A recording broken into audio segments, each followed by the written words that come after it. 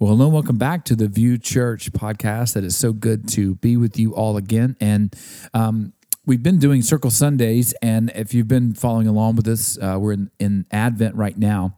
And we were not able to capture the audio of this Circle Sunday, so we wanted to sit down and record a podcast episode about Advent. And this is what we talked about yesterday is really waiting as a gift. And George, you were talking on specifically Advent as waiting. So before we get into waiting as a gift, can you update anybody that may not have been in the services, a little bit of Advent, maybe updating them on what you talked about even last week, just a quick synopsis of what Advent means and how that can be helpful as we move into the Christmas season.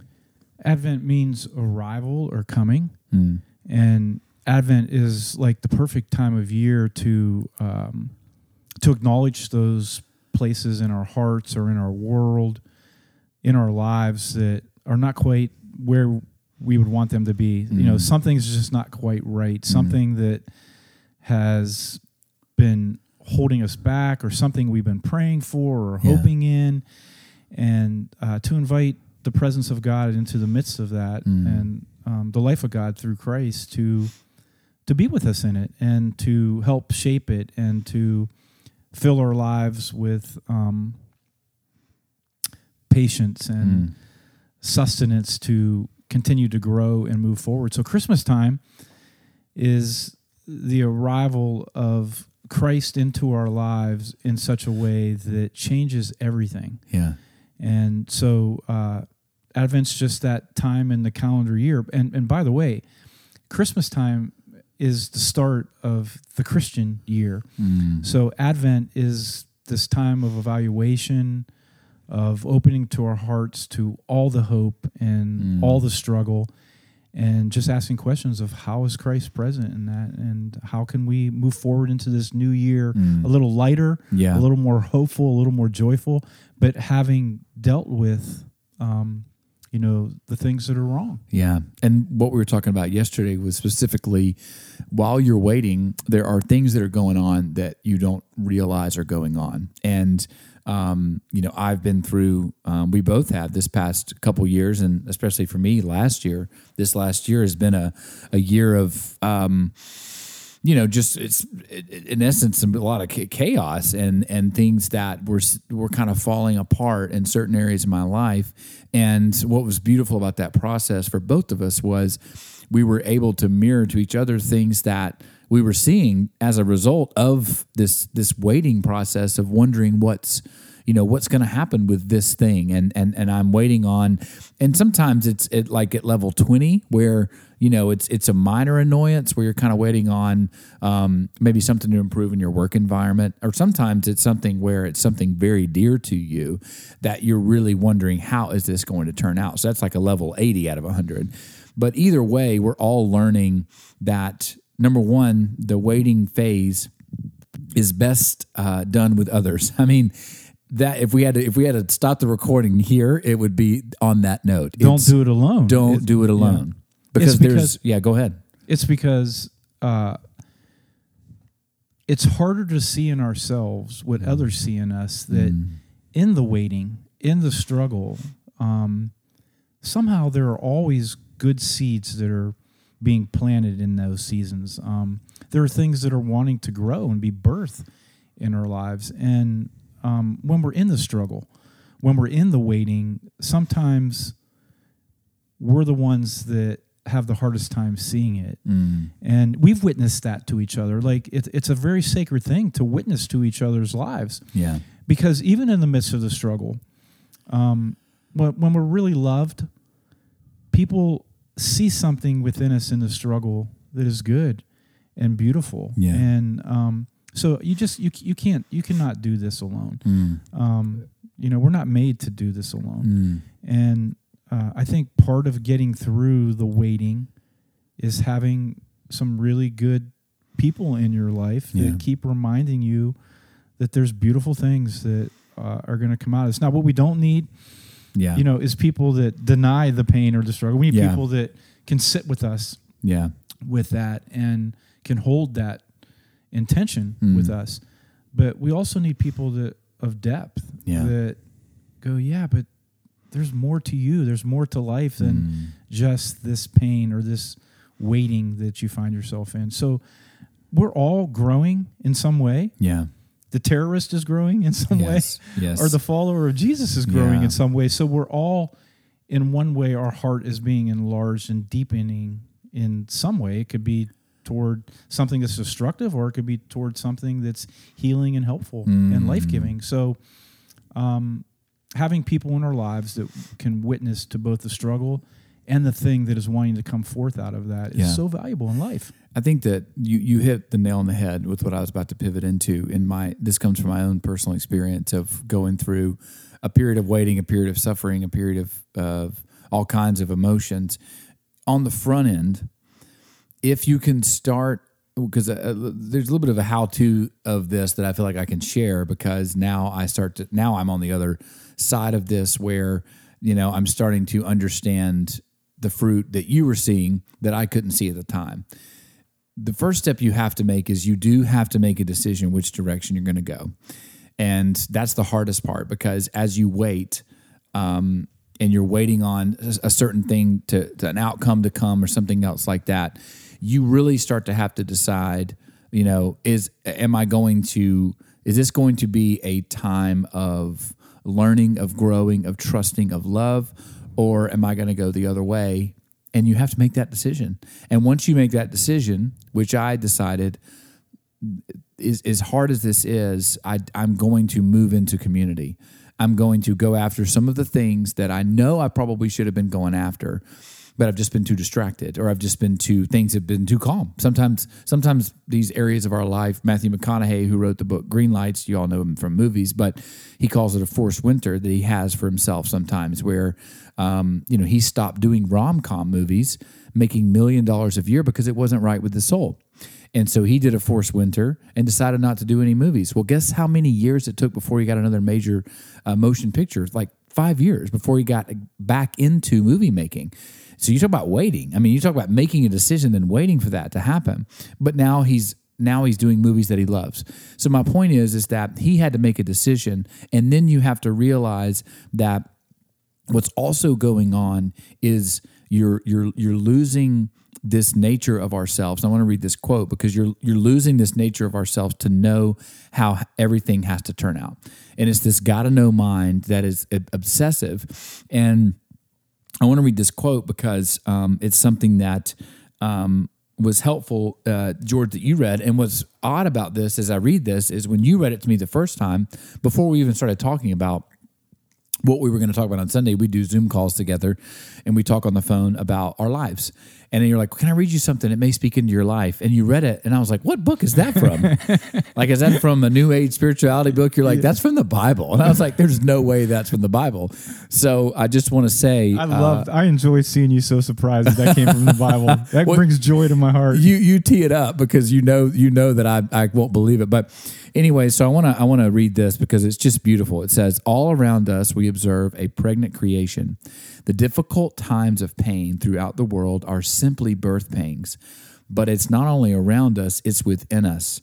The Spirit of God is arousing us within. We're also feeling the birth pangs. These sterile and barren bodies of ours are yearning for full deliverance. That is why waiting does not diminish us any more than waiting diminishes a pregnant mother. We are enlarged in the waiting. We, of course, don't see what is enlarging us. I'm going to read that again. We, of course, don't see what is enlarging us. But the longer we wait, the larger we become, and the more joyful our expectancy. Meanwhile, the moment we get tired in the waiting, which for me didn't take very long, God's Spirit is right alongside, helping us along. If we don't know how or what to pray, it doesn't matter. He does our praying in and for us, making prayer out of our wordless sighs and our aching groans. He knows us far better than we know ourselves, knows our pregnant condition, and keeps us present before God. That's why we can be so sure that every detail in our lives of love for God is worked into something good. Now, this is when you're waiting, this is the furthest reach you seem to have to make when you're waiting, when things seem chaotic around you, and you'll feel these swells of hope, and then you wake up and you're still in it. And I can't tell you how many times we would have the conversation. I'm like, I'm still talking about this over and over to George, but you're so loving that you would just listen over and over again to the same story, because nothing was changing, nothing was developing, but there was something but within Jake, there me. was something developing, and that's the thing. That's why I smile, is because there is something that others see in us, and you've reflected that back to me. Yeah. And like this is what's so important is I remember early on in a transition in my life sitting with you and, was expressing the challenges and the frustration. You kept smiling at me as I was telling you these things that were so challenging. And I'm like, he's smiling. Like, is he thinking about something else? and then I remember a moment you looked at me, you go, it's the joy in you. That's the energy. That's what you're following. Yeah. And here's the most beautiful thing is that when a friend tells us that, it's not like, what? Yeah. Like, what is he talking about? Like, it in the depth of your being that they're right. Yeah. That is there. And I remember you reflecting that back to me and witnessing that to me.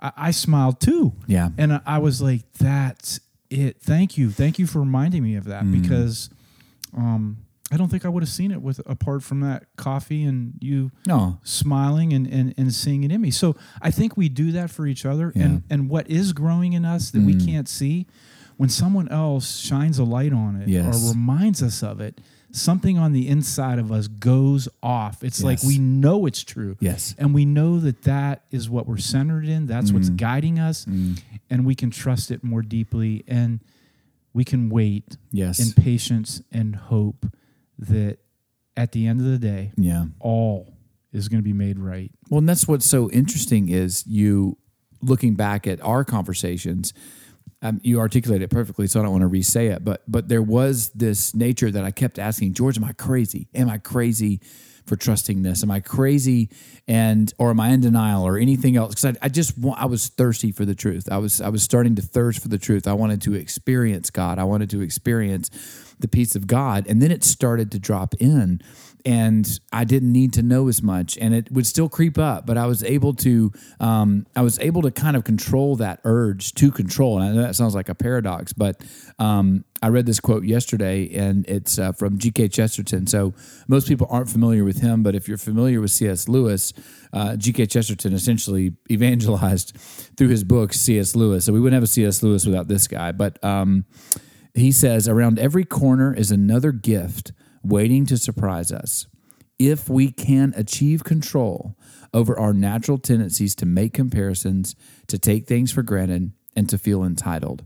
And what I got from that was that nature that this is what's going on, it's for this reason. I messed up and I deserve this. All those stories that you start to tell us. But this is the line that I want to read again. We are enlarged in the waiting. We, of course, don't see what is enlarging us. The only thing I wish they would have written was, but your buddy can. Yes. Because you are being enlarged. And you were saying, Jake, I don't know how this is going to turn out for you. I don't know what direction, but I'm going to tell you this. You're going to be a different person on the other side of this because you already are turning into a different person. And you were able to see that. And I needed, because you're so close to it, I needed someone to affirm this nonsensical, peace beyond understanding that I was experiencing and saying, I just don't know, but this feels right. And you were like, I think you should trust that. Yeah. And I remember moments when you would accept not knowing as being the most peaceful path forward. And that quote you just read, I've watched you live that out and trust that. And I've experienced the overflow of peace from your life as you've trusted that. And so, by the way, you're reading out of Romans chapter 8 out of the Message Bible. Yes. And I wish that would have been written in there that you may not see it, but someone else does. But we all know it to be true. Yeah. And hopefully we all have somebody that sees that seed in us and can call it out. But I loved yesterday when you mentioned that we don't have to know everything. Yeah. And I don't even think it's possible. No, it's not possible. And I think that it gets us into trouble. And we end up creating a lot more problems for ourselves by pushing. And another thing that I said was I started to realize that truth is quiet, very quiet. And the voice of God, the voice of my spirit was very quiet the whole time. But it would, if I could just, the loudest voice in my head was the thing that I was starting to distrust.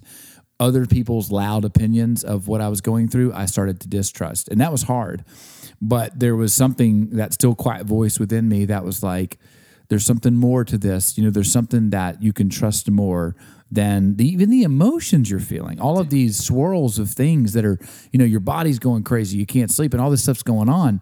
And there's something even deeper that's like you can trust. Trust there's something that's going to be on the good side of this. And another thing that I want to talk about, the gift of waiting, is sometimes when things are calm or even good, we kind of just go on autopilot with being present and appreciating things. And Levon Helms was a drummer for the band. The band literally called the band, a very famous band. And he was diagnosed with terminal cancer. And they were interviewing, and they're like, "Well, you've had this great life. What are you doing these days as you kind of prepare to die? Or you playing drums all the time, like doing things you love?" And he said, "You know what I'm really enjoying? Sandwiches." And they were like, "What are you talking about?" He was like, "I love eating and making sandwiches." And it was funny to me because only until you've been through a period of waiting do you understand what he's saying. Because for me, it's like my girls are instead of sandwiches, love sandwiches, but it's like appreciating them, like I'm seeing them and I'm watching them, and I appreciated them more this year than I have since I've had them.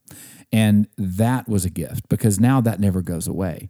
Now when I see them, I'm present with them, and I see the gift and I see the trust. And, we have to relearn how to trust in God. We have to relearn how to be a child again, because it doesn't take long, George. You're a granddad, and if they'll be over tonight or tomorrow, they're going to let you know what they want. There is no doubt they're going to tell you, "I'm hungry, Daddy. I'm hungry, Papa." Whatever it's constant needs. We really have to turn ourselves back into that to God. I think we should. I think when they say pray without ceasing, I think that's that nature of saying, "Oh man, that was a really triggering conversation, God. I want you to know I'm just talking to you. I'm just articulating." And so for me, I started to develop this nonstop conversation that was like, "I don't know what this is for. This bothers me. Am I crazy for trusting?" And then that's when the peace would come. But all that to say is, you do develop appreciation for, as you release the need to know of the future, the present comes. The more that you're willing to, like if you release a balloon and it goes away, the more that you're willing to let go of the future, it's like the present comes instead. You don't lose anything. It's like I don't know how the future's going to come out. Before you know it, bam, now the present moment's in front of you, and you're like, "Wow, have I been missing this the whole time? Like, this is enough right here," So I think we should end the podcast and go make a peanut butter and jelly sandwich and have a sacred moment together. Yes. But it does remind me of Oprah Winfrey. She tells a story of Eckhart Tolle. She was getting ready to interview him, and she was late to the interview, about 30 minutes late. And by the way, before we go, I want you to read that last quote on happiness. Yes, I will. That's a really good one. Yeah. But when she, she's concerned, this is obviously one of the leading spiritual teachers in the world, and she's kept him waiting for 30 minutes, to interview him. But she shows up, and she immediately tells Eckhart, she said, "Oh, I'm so sorry I kept you waiting." And he says, "I wasn't waiting. I was sitting silently in a beautiful room." Wow. And I do think what you're talking about, there does come this place of surrender and peace where the waiting is not what we're focused on. We're focused on the most beautiful thing that is happening right in front of us. And I do think that's possible. Yeah. And I think even that text you're reading there, that we could trust that something is growing, and stay present in, very present in the moment that you're in right now. And maybe you can enjoy more. Yeah. In doing so. I think you inevitably do it because you get so tired of talking about your problem. You get so tired of talking about your problem, thinking about your problem, because we're all talking about the future. That's what we're concerned about. It's not necessarily the present that's ever that bad. It's just, is this going to get worse? Is the future going to be different than what's happening now? And what happens is you finally just get so tired, you have to let it go because it's exhausting. And then what's hilarious is as you let it go, like we just said, it's like, I've just been sitting quietly in this room. Like you just have this sense of peace about things. And so in a beautiful room. It's like it's even noticing that the room is beautiful. Exactly. So, and I think that's, people call it the light of consciousness, whatever you want to say, but it's like something changes within you. And Eckhart Tolle says that a lot too. Suffering always creates a deeper level of experience of your own spirit, your own, you start to realize like, wow, there's a side of me that I've never experienced before that's deeper than just the fears, the concerns, and everything else. And I want to read this to close out because, 2 quotes, because I think it's really important about hope and happiness. I think they're very tied in together. G.K. Chesterton said, "Hope means hoping when things are hopeless, or it is no virtue at all. As long as matters are really hopeful, hope is mere flattery and platitude. It is only when everything is hopeless that hope begins to be a strength." And I certainly understand what that means. And the final one is from, if you might have any Harry Potter friends, Albus Dumbledore, the head wizard at Hogwarts School, has this quote. He says, "Happiness can be found even in the darkest of times if only one remembers to turn on the light."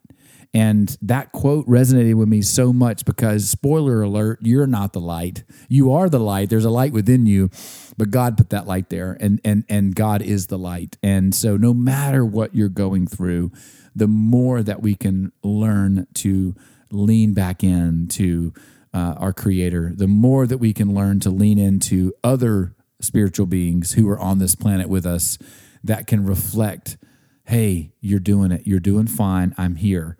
And they'll take that 5th phone call of the day to say, "Did I tell you about this part of the problem? Yeah, we talked about that. Okay, well, I'll let you go. Okay." And then next morning you wake up, you're like, "Hey, by the way, have I talked about this angle? Oh yeah, we've talked about this." So it's like having someone in your life, because you can hold that space for someone because you're seeing how much they're changing. And so then that's really what we want to be as a church community is a place to wait. No matter what you're waiting on. We had people in the church service express a variety of problems. You may have problem A, I may have problem B. We all have them. We all have something we're waiting on, but we can wait together, and we can do it and feel love and presence while we're doing it. So, George, you have anything else you want to say to close out? Let's go get a peanut butter and jelly sandwich and wait together. And enjoy. Yeah. We do need to say, as we're recording this, we are close to our first Christmas Eve service. Yes, exciting. At View Church. Yeah. So if you're listening to this podcast before December 24th of 2021,